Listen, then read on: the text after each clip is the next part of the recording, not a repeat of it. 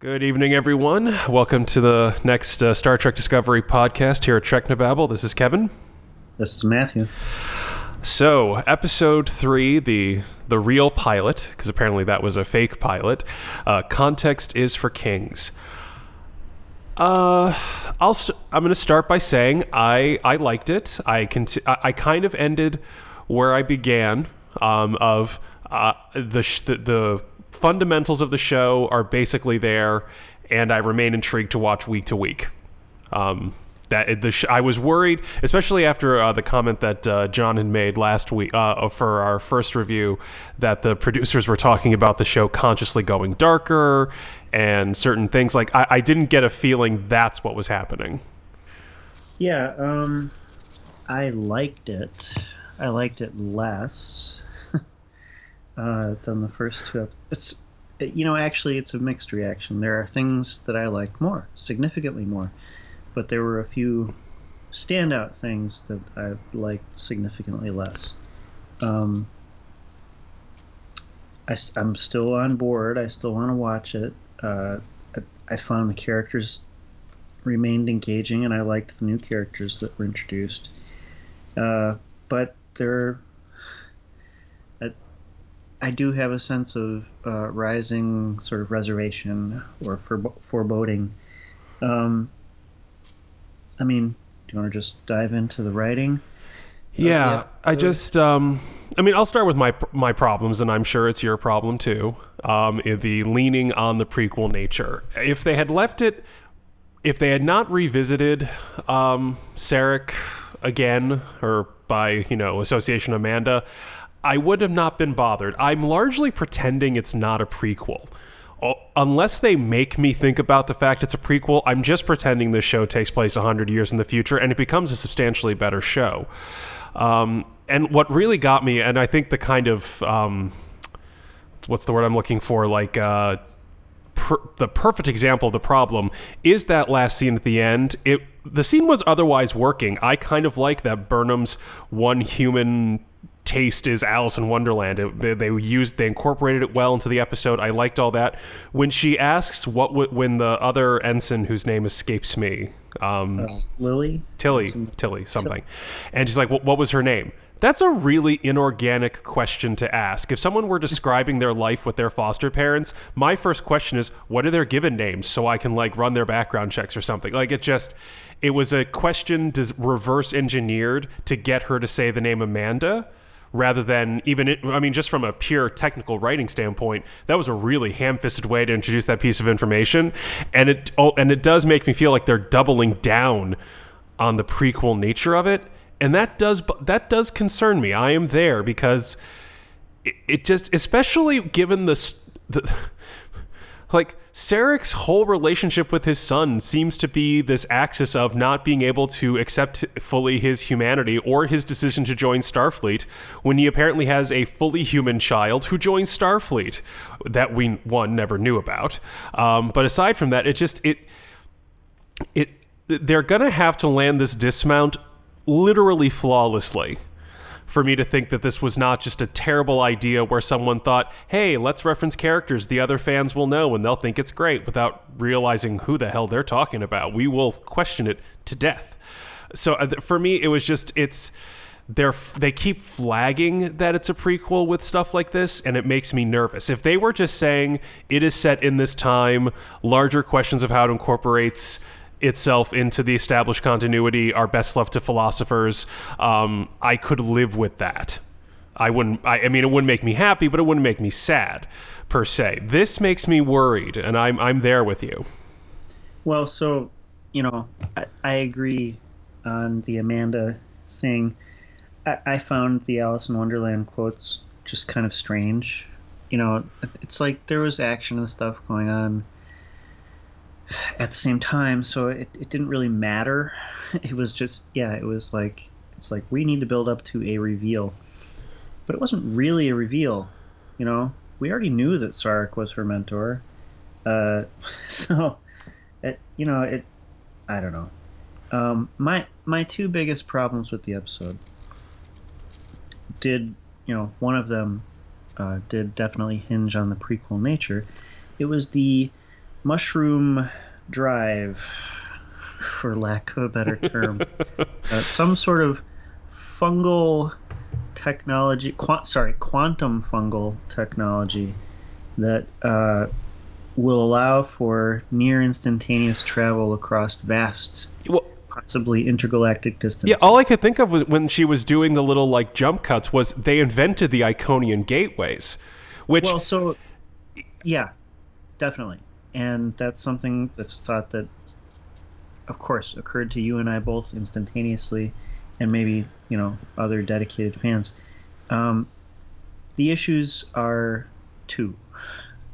One is this show says specifically, and the producers have said specifically, that this show is set 10 years before TOS. And so one of two things has to happen. Either this apparently, you know, momentous, incredibly huge plot point of this whole series, because it was presented as this is the thing that's going to motivate us, for at least the first season, if not the whole series, right? And it could change human existence. Either it has to disappear completely before, Captain Kirk steps foot on the Enterprise, and also never be referenced again in any of the future continuity, Star Trek series, uh, or it has to just change continuity, and we're just in another offshoot universe or something. Which there are certainly things that nitpickers even more dedicated to picking nits than us have pointed out. Like they have shuttles that can go at warp speed now for some reason. Stuff like that I don't care about so much. This I care about because the fundamental premise of the show, of the franchise, is that they have warp ships that are capable of taking them across vast distances, but not instantaneously. And so it's Horatio Hornblower in space, right? It's a naval sort of sea exploration story in space, and we explore humanity in that way. Okay, if you suddenly introduce a drastically different form of transportation that fundamentally alters the timing and the lifespan and all these sorts of things, it's a different show. It's a different franchise, right? yeah, So I mean either they've got to dispense with it somehow, which seems like it can't possibly.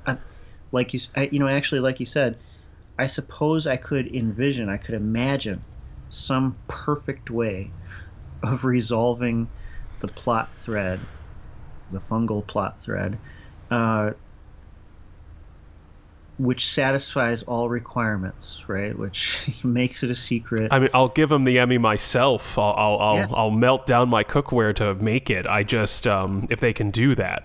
I mean, it just underscores how much cleaner this would be if they had just said it 100 years in the future. I could accept that a Federation a century more advanced was on the cusp of that technology.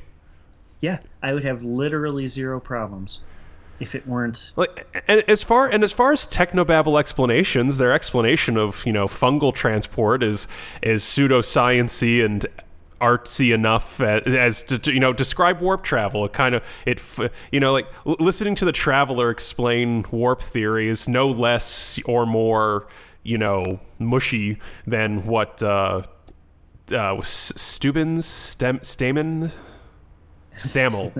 Stamets. There we go. It's going to take me a second to learn these people's names. Describing his one. So, I mean, I disagree on that. I found this to be more mushy, to its detriment. I think we're just used to warp. I think it's been more thoroughly explored, and we've kind of, as needed, papered over any sort of physical or technical mushiness in the presentation. No. I disagree because the fundamental concept of warp is just going really, really fast. Okay, yes, they have to explain why it doesn't involve relativistic effects, and that they invent this whole subspace thing to sort of paper over that. But the fundamental idea is just going really, really fast. this is like, there's like this network of something that's like fungus, but it can't really be fungus, right? That somehow permeates the whole universe the way that like a fungal web permeates a forest. And it's also involved in panspermia. Like he slipped that word in there. And if, for those who don't know, panspermia is the notion that within a solar system or even between nearby solar systems, you can have biological or biological precursor material in asteroids or comets that go from planet to planet or even star system to star system and seed them with the beginnings of life. And so I don't know kind of what the fuck Stamets was talking about there. Like, so is the fungus responsible for life in the universe too? But also it somehow violates relative... Yeah, I don't know. Like, it didn't make any fucking sense. Like, I got the metaphor that it's this web. Yeah, and I'm happy to give them time to develop it. I mean... Yeah. But yeah, it does really... It's like, you're right. It not only has to not work, it has to be the world's best kept secret. Like, is the series finale going to be them all dying and taking the secret to their graves? Like, they're... Having their brains wiped or something? I presume these, black badged people are going to be involved. Like maybe they're part of Section 31, and who knows, right? Oh, I did love Black Alert. That was, I mean, it's a color. There's an alert. It's an alert we haven't done before. We've taken red, yellow, green, and blue already. I mean, we're running out of primary colors. This is like black mold or something. I didn't understand. Yeah. The effects are great, And I mean, the production budget is not dicking around here. It was a cool effect, and all right. I think we've kind of exhausted the topic of, or at least as much as we can in one episode. Well, anyway, yeah.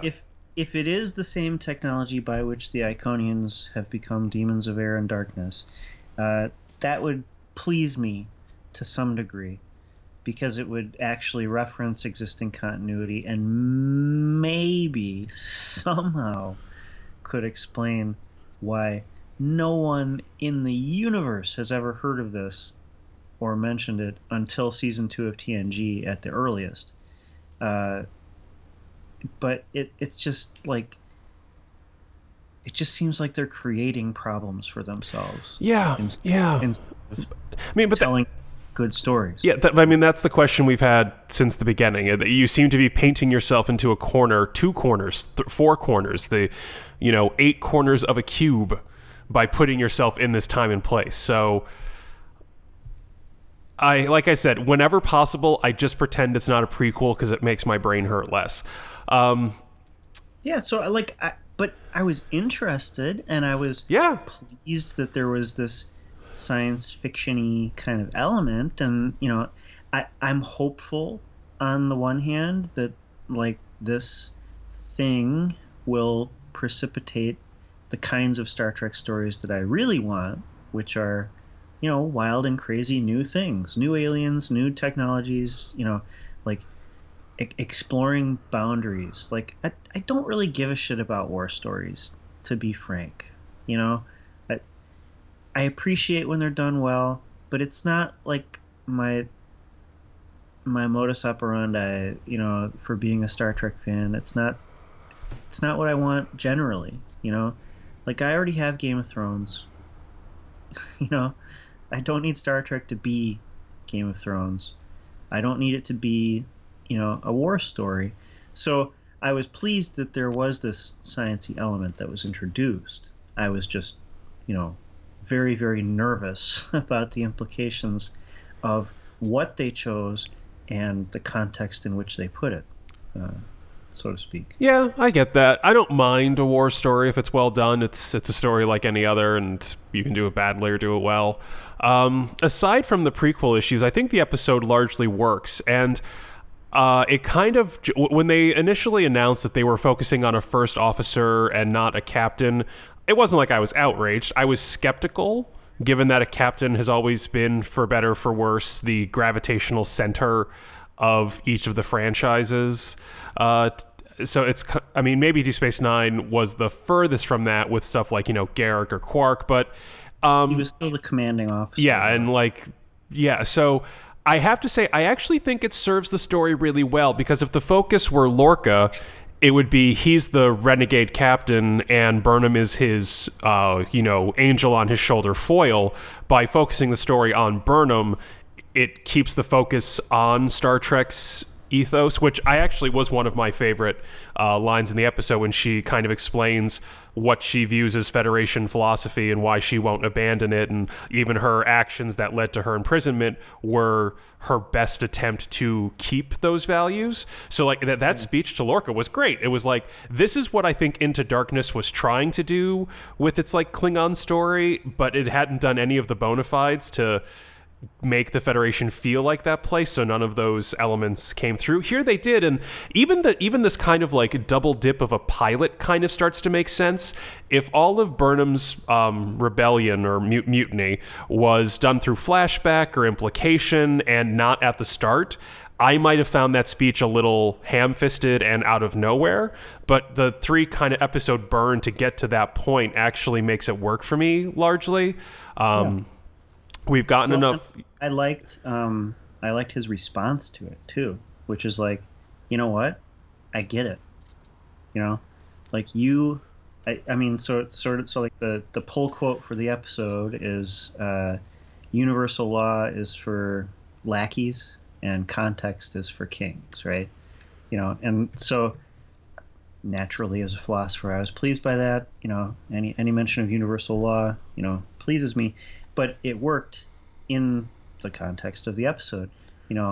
He recognizes in her someone who is willing to make similar tough choices that don't necessarily conform to universally accepted ethical standards in the service of a higher standard, like the greater good, right? Yeah. And in the context of the greater good, having a horrible monster creature is okay. And in the context of the greater good, starting a war to prevent a bigger war is okay, right? So I liked that. Speaking of the horrible monster creature, that was my second big problem with the episode. It was like a 5-minute fucking J.J. Abrams scene. Like, it was the most Abrams thing that ever Abramsed. I was okay with it largely because it was 5 minutes. That whole sequence largely worked for me. I was making notes, and my note was, when they went to the event horizon, I scratched out the words event horizon and then wrote the Glen, because it was like literally what this was event horizon. They used a new spatial folding form of transportation and brought something back. Yeah. That said, it worked. I mean, I liked the eeriness. I liked the inside out bodies. That was certainly a new standard of gruesomeness for franchise. And it was well played. Like, it was just gruesome enough. Like, it didn't linger. It wasn't gratuitous. It was super upsetting. Yeah. And then the chase sequence lasted, I think, precisely as long as it needed to. I don't understand why it had to be there. Like, I don't understand what killed these people. I don't understand what the monster has to do with it. I don't understand. Granted, it may be explained, what role apparently this monster has to play in Captain Lorca's grand scheme, right? But it just... I just wanted the chase to be over and to have things explained. I ceased being thrilled after about minute 1 and started being annoyed and wanted the story to move on, right? I get that. I'm trying to be more like, I think there's room for action in Star Trek. I think you can do it well, and I don't think it got belabored, and I think it built up enough atmosphere in advance. And I'd say I think they're doing a good job with a lot of the alien life. Most of the aliens we've seen so far, other than like named cast members, have been fairly non-human, like the electric bugs, and like I kind of like that they're using their budget to push what aliens can be. Enterprise did this to some extent with the Xindi, and I like that they're kind of taking it the step further that the current tech allows them. I'm fine with that. I mean, it was. it wasn't my favorite scene, but it was short enough to not pull me out too badly. Beyond that, I think the character work was really good. I've really come to like Saru. I thought he would be like a little too annoying Nebushi in the opening minutes of Vulcan Hello, but he's really grown on me. He might be my favorite character after Burnham at this point. They've given him like a compassionate depth to go with the saucy sort of edge. You know, his scene with Burnham was really good. Yeah. I like their interaction, and he cares about her, but he is extremely he has extreme reservations about her as a person, which are completely justified, I have to say. She makes bad choices. You know, like she screws up. She has screwed up a lot of things in these 3 episodes. You know, and and I'm not saying that as a bad thing. I'm saying it as a good thing. I like that. I like that she screws up, and I like that the other characters aren't just like kowtowing to her shit because she's the lead character of the show, right? Yeah. You know, their responses read perfectly, reasonably, and justifiably to me. You know, his approach is, you know what, you fucked up and your captain died, and I'm not going to let you do it here because I've got a captain. And I get the feeling that his character really believes he's bought in to, you know, sort of Lorca's mission, his approach. But then Stamets, you know, distrusts her, in part because he wants to be in charge of his own little fiefdom. You know, like he wants to be a scientist, and he finds Lorca to be an ogre, you know, and he resents the fact that he's pushing Burnham on him, right? And so it all, like, the hallmark of good writing is that the characters have traits that are consistent, and the drama flows from those traits instead of the other way around, right? And I think they're doing a fabulous job creating characters.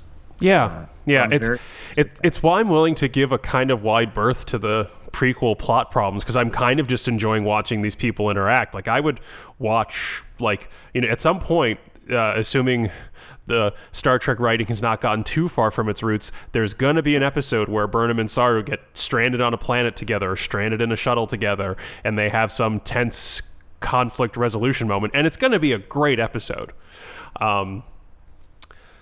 I liked that the characters all had agendas, and those agendas, you know, coincided or conflicted. I'm curious to see where it goes. Speaking of plot points driving character traits and not the other way around, I found the line about Lorca needing to adjust slowly to light changes to be the precise kind of character trait that's going to be completely forgotten about until it's a major plot point in an episode. Oh, yeah. That was pointless in the extreme. Yeah, like when they're standing watching the Glen be blown up, I'm like, shouldn't that like overload your retinas or something? I'm curious what kind of injury would do that too. That would leave you like with permanent light sensitivity, yeah. So speaking of Captain Lorca, I like how compartmentalized and complex he seems to be. You know, he wants to win the war, but he also wants to push, apparently, maybe he's lying to Burnham, but he seems to want to push, you know, this scientific, discovery agenda as well. And sometimes those things are in conflict and sometimes they're not. And he's, you know, sort of manipulative, and he's willing to use people as tools to achieve what he views as the greater good. And I like that. It'll be interesting to see how Federation, how Starfleet he is, right?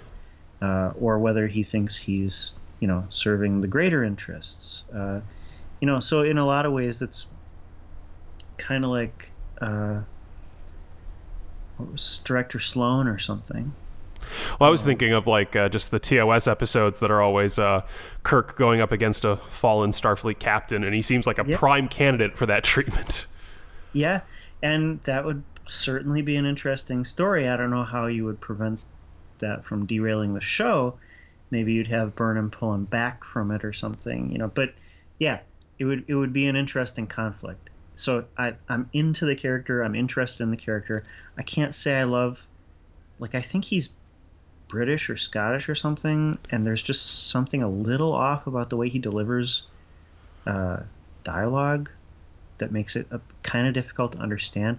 And this is not a show problem, but CBS All Access, at least for me, on the Fire Stick, the subtitles are like in size 6 font. Yeah, they're like a third of the size of the screen. Oh, are yours really small? Yeah, mine are huge. Mine are microscopic. I'm watching it on the PS4 app, and it's like literally, and it's center, and it's like right bottom corner instead of center. I gotta say the sound, and maybe it's just my sound setup, but like I found a lot at some, especially in the stuff on the Glen, the background noise was swallowing a lot of dialogue. I really needed those subtitles. No, it's not just you. The whole show is hard to follow in terms of dialogue, and you know the actor makes it worse because he just like kind of like trails off in this growly mumble. Every line gets sort of swallowed in his phlegmatic delivery or something. So it's yeah. I wish the subtitles were smaller. It's also that they don't by about 2/3 of the way through the episode, they weren't keeping up. The sync, well. Yeah, the sync was off. I noticed that. Are your ads really like jagged a little? It was like the early days of Hulu, where like a flash ad would like pause itself, and it wasn't your connection. It was just like some other issue, and like I'm like, ooh, you better get these ads right, because if you're gonna make me watch ads, they better be Hulu seamless at this point, because Hulu's really upped their game, and now they don't, you know. No, on the Fire Stick. The ads are, you know, at the same level of quality as something like current Hulu. You know, they're well produced. The sound levels are generally okay. The video doesn't stutter. Everything seems okay on that end. Yeah. So I mean, these are issues that are not integral to the show, but of course we have no fucking choice. Right. You made us watch it this way. You better not screw it up. I wish. I wish the app on the Amazon Fire Stick had, like, it's on and off. Those are the only two options for the subtitles, and so yeah, me too. I get annoyed with them blocking stuff on the screen, and there's no transparency options. There's nothing, just on and off. So it's like a giant black box that's covering, you know, at least 20% of the screen, even for a single line of dialogue. It's like, I'm not that blind. It's my eyesight is not the problem. It's the fact that the show is mixed in a way that it's hard to understand the dialogue, you know, and it's the pilot. And so everything being noisy and, you know, like I want to remember characters' names, guys, you know. Can you give me a quiet scene where you just deliver all the information so I can, you know, like, keep it in my head, right? Like, you don't have to have an explosion every 3 goddamn seconds. I'm venting a little. The show is obviously not that bad. It's certainly, you know, nowhere as frenetic as any of the 3 Abrams movies. There are quiet moments. The pacing is good. You know, like, they have quiet conversations, like the Burnham Saru conversation, right? Yeah. And like the Burnham Lorca conversation. So, Kevin, tell me how you felt about Stamets. I got the impression that he annoyed you. Between him and Tilly and Burnham to a certain extent, though less annoyingly so, it feels like the shorthand that all gifted scientists are somewhere on the autism spectrum, and I find that to just be the laziest writing. I understand CBS has made some money off of Sheldon and Big Bang, but it's the latest. It's just like, you know, House or every iteration of Sherlock Holmes. It's just, I find it to be extraordinarily lazy to portray all intelligent people, especially in a hard STEM field, as not just like socially awkward, not shy, not somewhat bit of a loner, but like actual identifiable pathology. I find it to be a shortcut to character work for a smart person. And I want someone to be like, walk onto screen and be like, I have 3 PhDs in advanced quantum physics and I'm a hugger. Like, yeah. And I don't know, something turned me off about Stamets in his early portrayal. Maybe he was so good at being a dick to Burnham that it made me reflexively dislike him, since I like Burnham so much. By the end of the episode, I think it'll level out. I kind of have the same problem with Tilly, where it's like, oh dear, good. The social, she's not just awkward. She verges on some sort of like disorder where it's like you can't handle like bed sheets. Like it makes it a little hard to connect to the characters. I find those kind of traits to be so like two-dimensionally annoying. And it's almost like the writers don't know how to write a young, it's almost like Wesley Crusher times a billion, where it's like, you can be a socially and emotionally well-adjusted, very intelligent person. I flatter myself to think that I'm somewhere in that neighborhood. But it's just like, and maybe it's the pilot, maybe everything's kind of cranked up higher and it'll mellow out once the actors hit a groove. But it was a little hard for me to connect with Anthony Rapp's character for most of the episode. And also a piece of dialogue really snagged me in that way that we've talked about this before, the telling versus showing thing. When the holographic head of his friend declared, we've been friends for years, nothing about the way you two were interacting in like content or tone indicated you were friends, even like frenemies or friends with the competition or just coworkers of long standing. It was like, we're friends because it says right here in the script we're friends. And normally that kind of fine-grained character work is something Star Trek can be really good at. So it just kind of it all hit me at once in a slightly off way. And hey, Patrick Stewart started the show as a cranky Frenchman before mellowing into British poet explorer. So it's there. I'm sure I don't know. I had a bit of a hard time connecting with all the engineering characters, honestly. Yeah, I understand.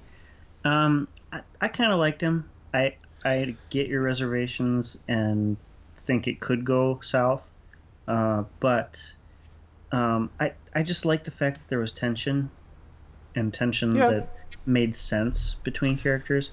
I think Stamets is going to be the first openly gay crew member in a Trek show anyway.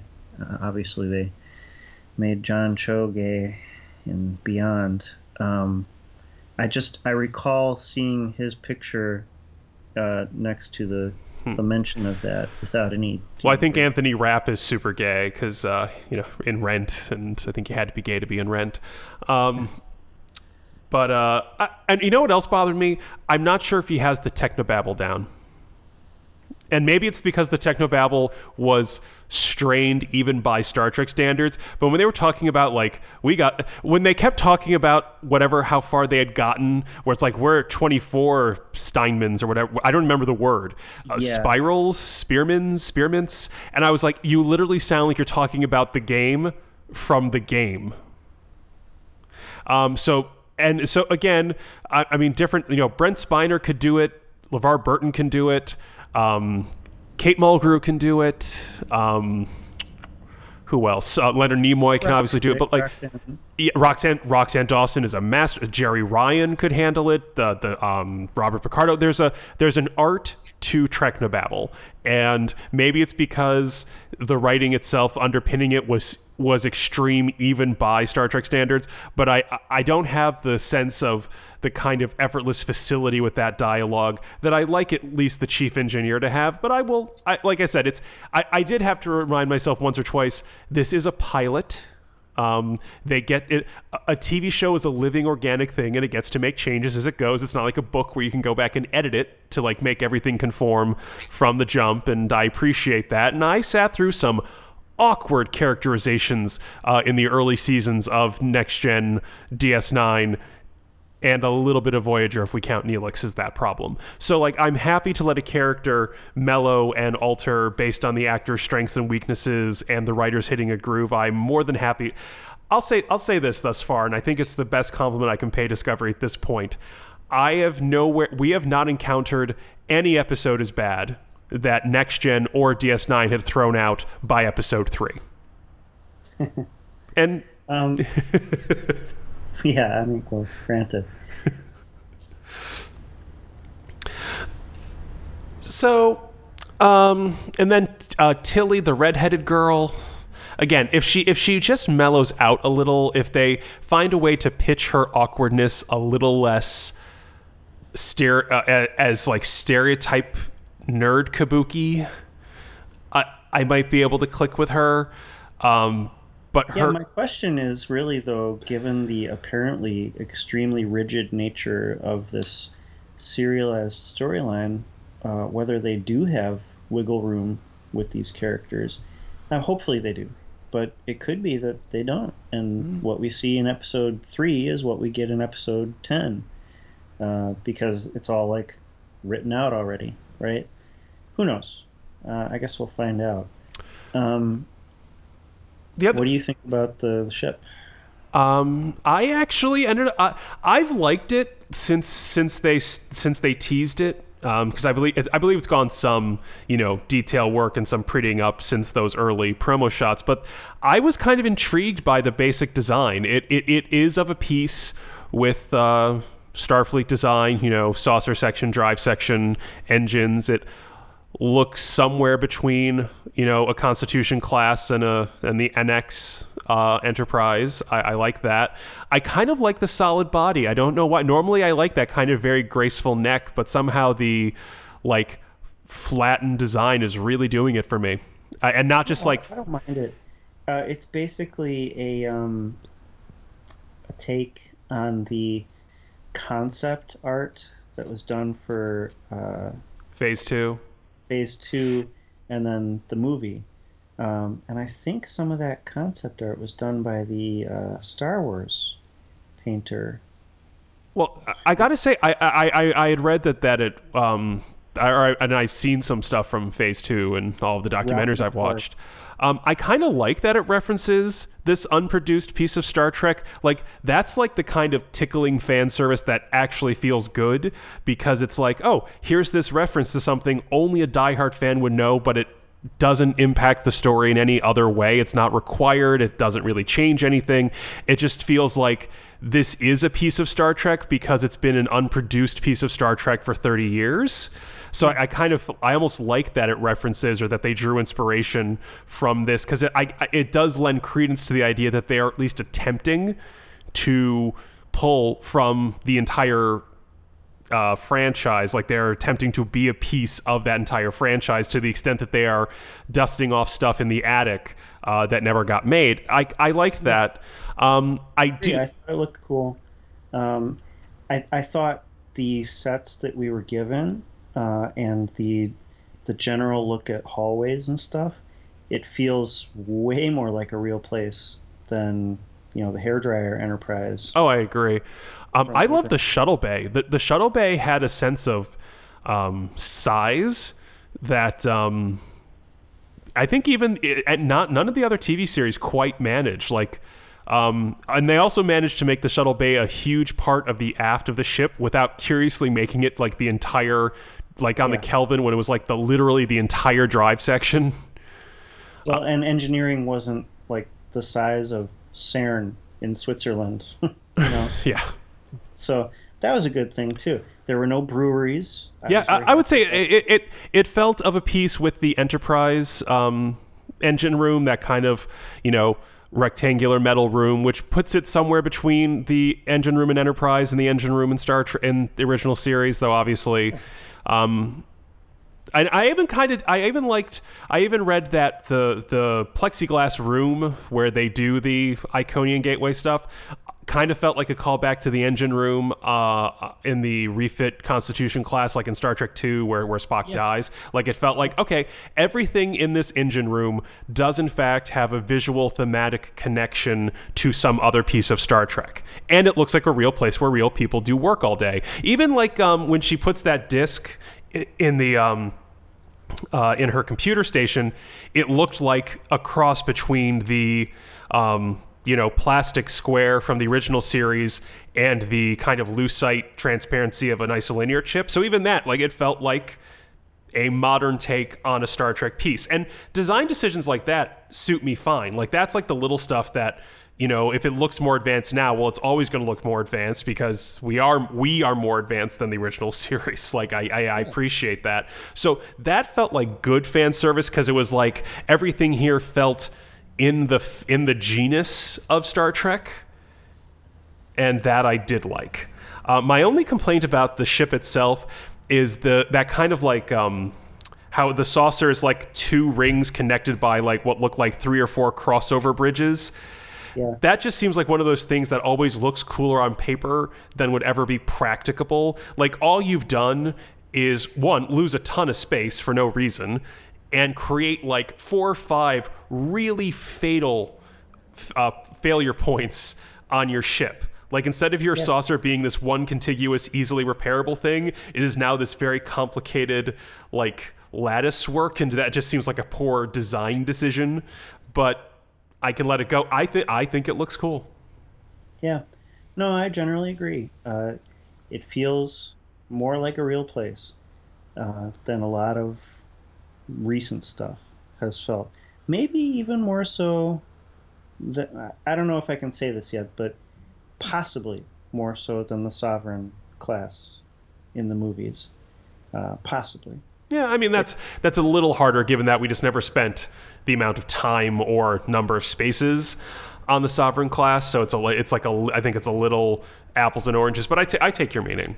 Well, yeah, I mean, I'm not bagging on the Sovereign class. I think it's a very nice design, and I just wish we had gotten more of it, like, so that I could really get the feel for it. And I feel like it kind of subtly over the 3 movies. Was it 3 or 2? 3. First Contact, Insurrection, Nemesis. 3 movies that was in. In terms of other design choices, I really like the makeup job on Saru. It is really well done. Like, it looks like it's got to be some kind of mix of prosthesis and some CGI work, but it's a really subtle hand. It really is just like, I'm sure it's like some coloring, and like I assume that little like gill thing is a post-production add-on, but it is just lightly enough manipulated to not feel like this poor man had to act in front of a green screen all day. Well, and they're giving him these like hooves on his boots, and these sort of long fingers, but not in the pen pals kind of way. Yeah. So it adds to the alienness, but not in a way that pulls you out of the story. So yeah, it's a good job on that score. The space effects were all pretty good. Yeah. I do like. I do kind of wonder why Lorca's ready room was the way it was. It looked kind of like 10 Forward, except for one guy. Yeah, I get that. It's not an office. Yeah, it just seems strange. So that was the one miss as a set for me. All the other ones were pretty solid hits for me as far as sets go. We've talked about the uniforms a little. I don't dislike them. They feel like the connection line is more to Enterprise's jumpsuits than TOS's, go-go boots. I'll say as far as I can tell, there are only 2 division colors. There seem to be the like silver sparkly panels and the gold sparkly panels, right? There's a bronze too, and it's a fatal mistake. Putting gold and bronze as 2 of your divisions, it's like they just don't read visually differently enough. It's a horrible decision. So I agree that the jumpsuits look okay, like they're sleek and interesting looking, but they fail to do what good uniforms in Star Trek do, which is give you a sense of the organization that you're in, right? Yeah. I have really good eyesight, Kevin, and I can't tell what fucking rank people are. Oh, I don't even know where the rank insignia are. I've given up looking. The rank insignia are little, infinitesimally tiny dots on the badge. Oh. And don't get me wrong, I would love to have like silver slimming side panels into all of my work clothes, but that's a lot of bling for an office. I don't even mind the bling. They just should have made it like sort of metallic red, metallic yellow, metallic blue, like something that I could just yeah. I had no on. idea that there were bronze in there. Like I just thought it was like some like at worst it was like a gold uniform was standing in shadow. Yeah. That's exactly what it looks like, and that's the problem, right? Yeah. Who had that meeting and was like, "Oh yeah, gold, silver, bronze, let's do it," right? This is happening at the same time as the Enterprise under Captain Pike is exploring the universe.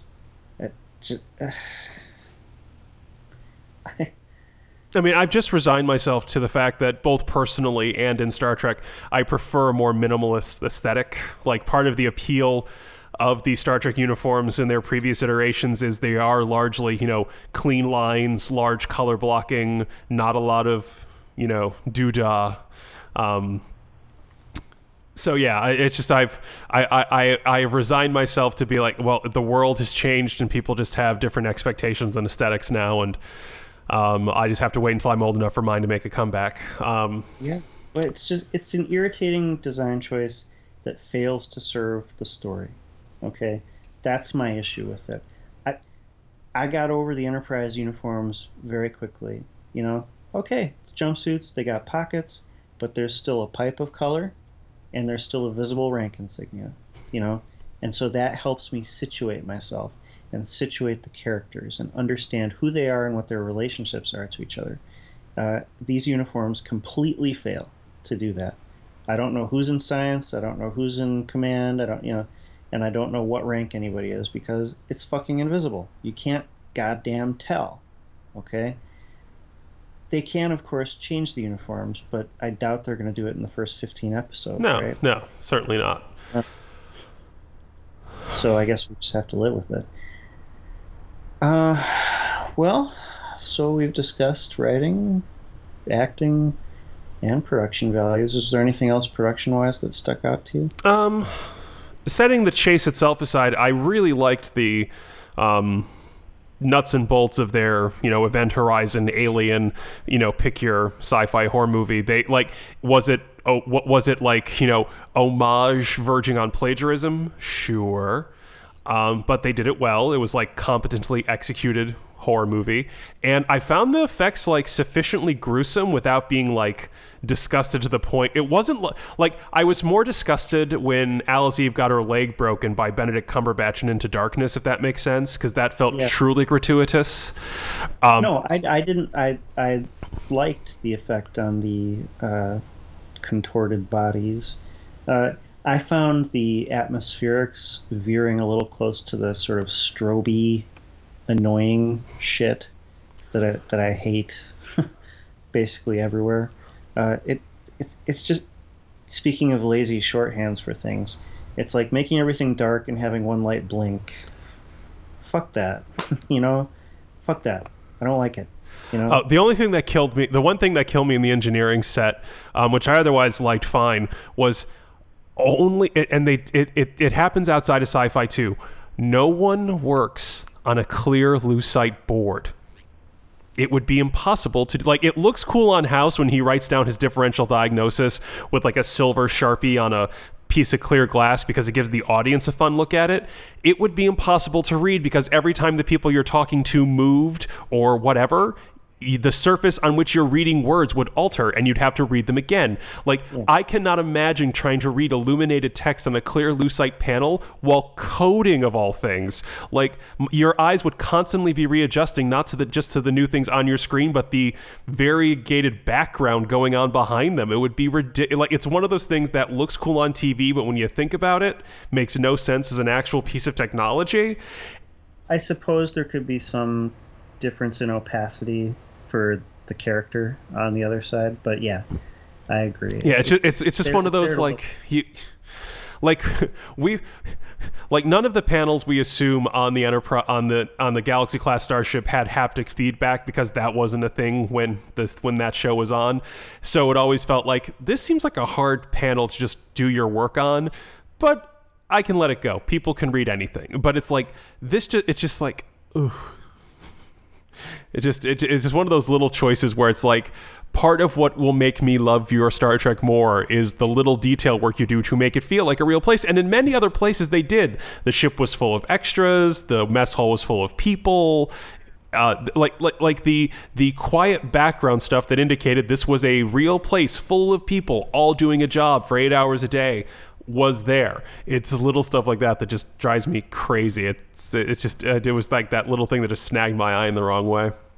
I gotta say the sound design, I mean, with the exception of how it smashed dialogue, the sound effects, they would, speaking of fan service, they had a lot of little subtle touches, sensor pings and, like those kind of sounds that almost unconsciously, call a fan, and remind a fan of TOS or TNG or whatever, right? So I was really pleased by, the obviously conscious decision on the part of the sound designers to do things in a way that would make it feel comfortable for a fan. And I did. I felt generally comfortable when there wasn't like a fungus revolution going on or a monster chase. Like it felt like Star Trek. It even felt like Star Trek during the fungus thing, but during the monster chase, that was a little far for me. So overall, personally, I think I'm on a 3 for this. It's got really good aspects, but it's got really questionable aspects, and they sort of balance out. See, this just makes it into the 4. I loved Burnham's speech and kind of Burnham's whole arc this episode and stuff like her interactions with Saru so much that I feel like the show has done such a good job of establishing her character in a way that justifies and isn't like, it makes sense. Like, if you just showed me this show giving equal time to all of the crew members with a neck and neck second place with Saru, it makes sense to me that Burnham is the centerpiece character, and the character work there was really good. The effects were good. I liked the design of the Discovery, save a few small technical details. I think this just makes it into a 4. I feel like I'm where you were last week, because we've literally flipped scores, where it was just like, I think the things that intrigued me enough to just eke out the kind of ongoing problems we seem to see, or issues. I'll call them issues. I'll be optimistic and call them issues, not problems. So yeah, I think this just makes it into a 4 for me. Yeah, I'm at a 3 because the monster chase really dragged me out. It kind of ruined that feeling I was getting, and then the fungus drive just mystified me and annoyed me, and then the sort of cherry on that sort of why the fuck is this a prequel cake was the Amanda mention at the end.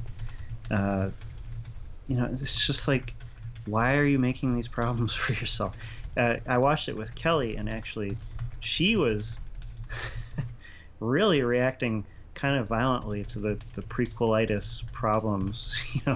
I was laughing at her because of course I feel the same way, but I didn't expect her to be such a stickler. She's just like, why is this a prequel? Why is this a prequel? Why are they calling out Amanda? Why do they just set it fucking after Voyager? And yeah, I mean, it's totally right. I wonder how many people feel that way. Yeah. I wonder if the way they're going about it alienates certain groups, or if they're in danger of alienating certain groups, right? I think Enterprise alienated some long-term fans because those fans sensed the inherent problems. It's like, no, you can't have a fucking Ferengi episode. You can't have a Borg episode. That's against the rules. You can't do that, and yet they did, right? And then they didn't do the things the fans wanted. It's like the Klingon War, the Romulan War, like, actually get at that stuff. Like, that would be interesting. So yeah, I mean, a real mix. It's a mixed bag for me. Yeah, I'm thinking back to something I said, I think, when the first Abrams movie came out, which was I would put up with a lot of continuity bending if the core of a show was there, because I think the kind of popular response to fan outrage at especially the 2009 one, which for itself, like if it were called anything other than Star Trek, literally anything, Star Trek 2009 would easily be comfortably enjoyable popcorn fare, because you're only setting yourself up to have to answer questions that movie couldn't by calling yourself Star Trek. So my point at the time was, if the core Star Trekness were there, I would let go of so much else, even like the hairdryer engines. I could forgive, or at least look over, as a price of admission to having new good Star Trek in my life. And I think I can say with a straight face, 3 episodes in, the core Star Trek stuff is there in an active way. It is not mere lip service. It is not just a speech here and there. I believe the writers are consciously trying to engage some kind of story about the morality and complexity of the Federation as portrayed over the last 50 years. And if my biggest and I can say this as a pretty big nerd, but if my biggest problems with this show boil down to a clunkily executed connection to prequel canon and subpar uniforms, I'll live. Yeah, no, I agree. I agree that at least currently it is still Star Trek. So I'm still there. I'm still feeling that feeling. This episode just had a few missteps for me. Yeah. I'm curious where it'll go. I'm happy that, as far as I can tell from the previews, they will be dealing with the creature in the next episode, which I'd rather they do, because if it's one thing, I know you hate it too. It's that kind of Lost syndrome where an obvious mystery or an obvious question is not pursued in an organic way to maintain an artificial sense of mystery and to just get to the twist. If Burnham knows this creature's on board in the next episode, that would militate against the idea that they are just going to keep it there as some like ace in the hole for whenever they choose to reveal it as a twist. So I've been in a state of cautious optimism, which since the election is the best emotion I can do. 3 episodes in a row. And hey, there were times where DS9 and Voyager didn't inspire cautious optimism 3 episodes in a row. Yeah. So I will say though, for both of those series, like I never had a deep foreboding about whether the Star Trekness would just end. You know, like I certainly worried that the series would just be crap, but they never threatened to diminish or remove the thing that I cared most about, which was the universe. This is a place I want to live, right? I don't know if I want to live in Discovery's universe just yet, but I can at least recognize it. I can, same with Enterprise. Like, for all of Enterprise's flaws, it was still Star Trek, and so we're still there. We're still there with Discovery, and that's a good thing. Yeah. We'll see. We'll see if they have created some big problems for themselves. And that's the thing that, like, it was to borrow a sports metaphor, which I do once a year, so here it is. It was an unforced error. There was nothing commanding you other than your own bizarre misreading of what fans like as fan service that made you put it in this spot. It's not even like if you wanted to tell the story of the first Romulan War, if that was what was on your spirit to tell, well, then you have to do a prequel, because that's when the Romulan War happened. So it's not like this. At no idea they've had yet commanded they do it then. Because if you had said it 100 years in the future, even for the character stuff with Burnham, had it just been any other Vulcan, Tuvok's grandkid, I don't care. All of this would have worked the same. All of it. By the way, that the real ace in the hole is young Spock. Yeah, that's... And it's going to be horrible if and when they feel they have to go there. Well, because what would he be? He wouldn't be young Spock. He'd be Spock. He's on the... He should be on Pike's Enterprise right now, shouldn't he? Yeah, basically. Yeah. Okay, here's a question, and it'll be the last thing just a thought experiment for us. What if, to introduce Spock, they simply run in to Pike's Enterprise, but it is a stylistic redesign to bring that Enterprise in line with Discovery's aesthetic. So, like, the way I always read Klingons until Enterprise's augment story was that Klingons always looked the way they did in TNG. It was more of just a practical concession to what could and could not be done on the budget at the time, but that inside the four walls of the story, everything looked consistent. Kind of like when they change actors for a character midstream. You know, it's not like anyone in the story would go, well, you look different now. It would just be like inside the four walls of the story, it's the same person. Like I don't think Harry Potter ever walked into Dumbledore's office and said, "Wow, Richard Harris, you look different today." You know what I mean?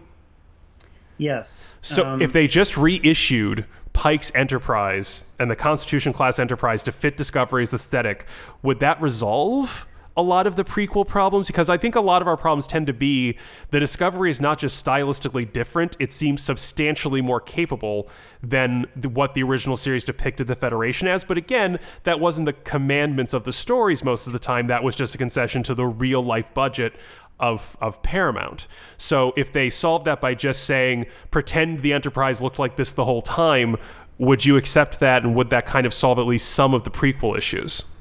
I'm going to say no. I get what you're saying, but I don't.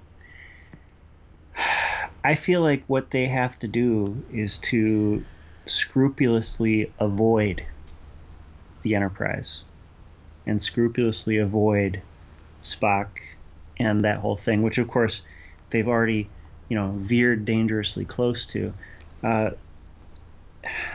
TOS, the original series movies, TNG, these things are beloved, okay? Not just liked, not just mildly enjoyed, but beloved to the point of people theming their weddings after them, You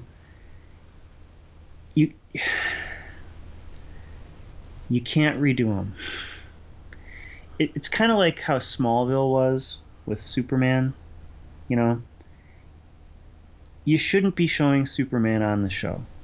The producers of the show knew that. Now, doing the prequel puts you in a box, and the show lasted too long, right?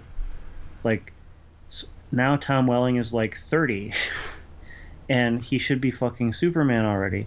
But if we do that, then it's not the same show anymore. It's not Smallville anymore, okay? It's not about that place and that time if you, go there. And so I feel like Enterprise did a good thing in some ways by distancing themselves from TOS, making it its own thing, okay? Now, of course, the thing in Enterprise that's, a little different is that it had those 2 mirror episodes, which were by far the best mirror episodes since the original in TOS. And there is no reason.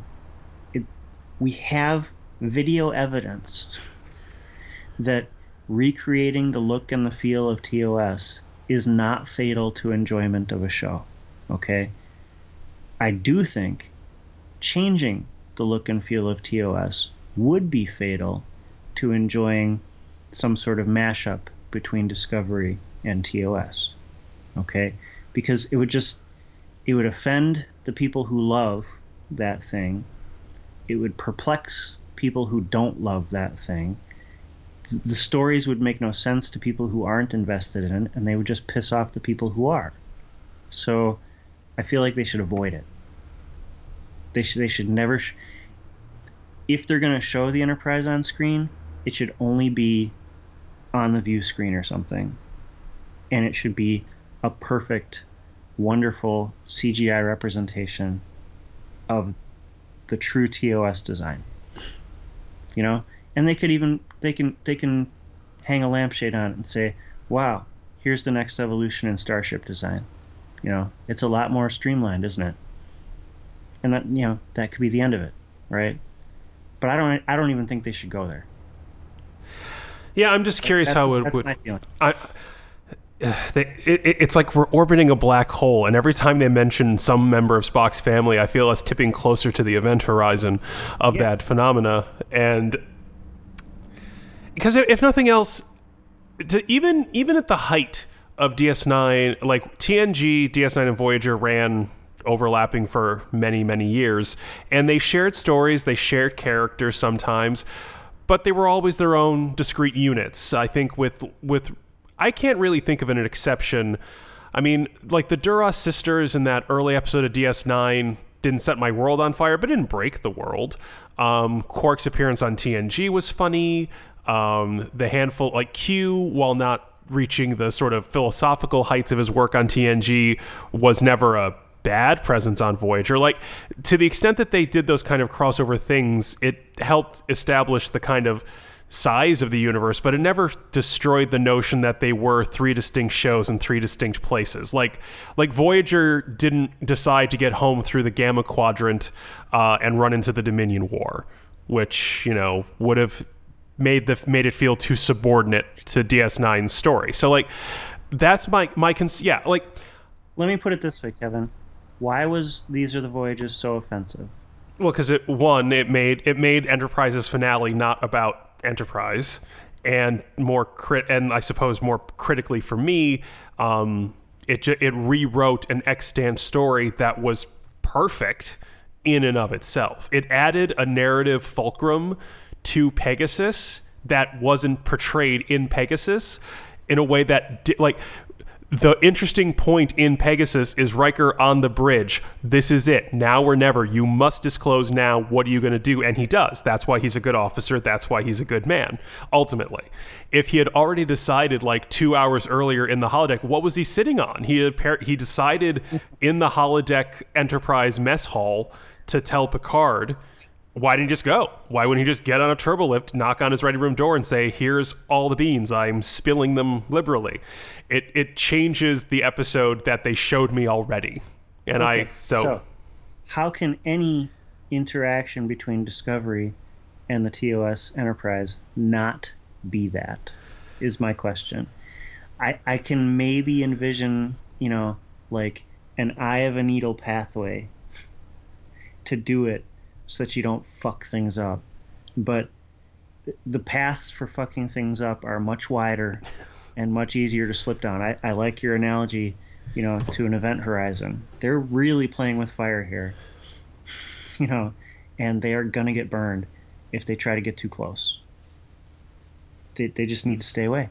They need to stay away because only a perfect job could do it in a way that doesn't piss me off, and I assume piss off lots of other fans, because I know a lot of fans were pissed off by These Are the Voyages, and so I assume that they're pissed off for at least some of the same reasons that you and I are pissed off. It was also just mean to make Marina Sirtis wear that uniform. She's an attractive woman, and she's fought like a hero against the kind of natural stoutness of Greek women as they enter midlife. But she doesn't look. I don't look like I did 10 years ago. I assume you don't. Neither does Jonathan Frakes. Oh my God, the punch. It's like, yeah, like it was just like, it's a horrible idea. Yeah, it's a terrible idea. Like, if you can't do it perfectly, don't do it. Like, even if you had set it in like post Voyager, so they could at least be their own ages, it still would have been ham-fisted, but it wouldn't have been as mean. Yeah. No, the Voyager appearances of Marina Sirtis were delightful. Delightful. Why? Because it's new information about her going forward. It's not trying to shoehorn in a bunch of shit that for some reason wasn't mentioned before. It is weird. They don't trust us to not get scared. Like unless they're like, and maybe someone like don't. I mean, in the interest of fairness, I'm capable of looking at issues from all sides. I do recall seeing that some of the criticism of TNG was merely that it did not have Kirk and Spock, and that by virtue of not having Kirk and Spock, it was not Star Trek. So maybe someone got like really emotionally scarred by that experience in the Paramount production office and assumes all fans are like that. Because it's the only explanation. I feel like it's just craven, covetousness of money. I agree that they're worried that if it doesn't have familiar shit, people are just going to tune out, right? Well, you know what, guys? It's been proven time and time again that new shit is actually successful. And if anything's going to fuck you, it's your distribution model. Dumb fucks, right?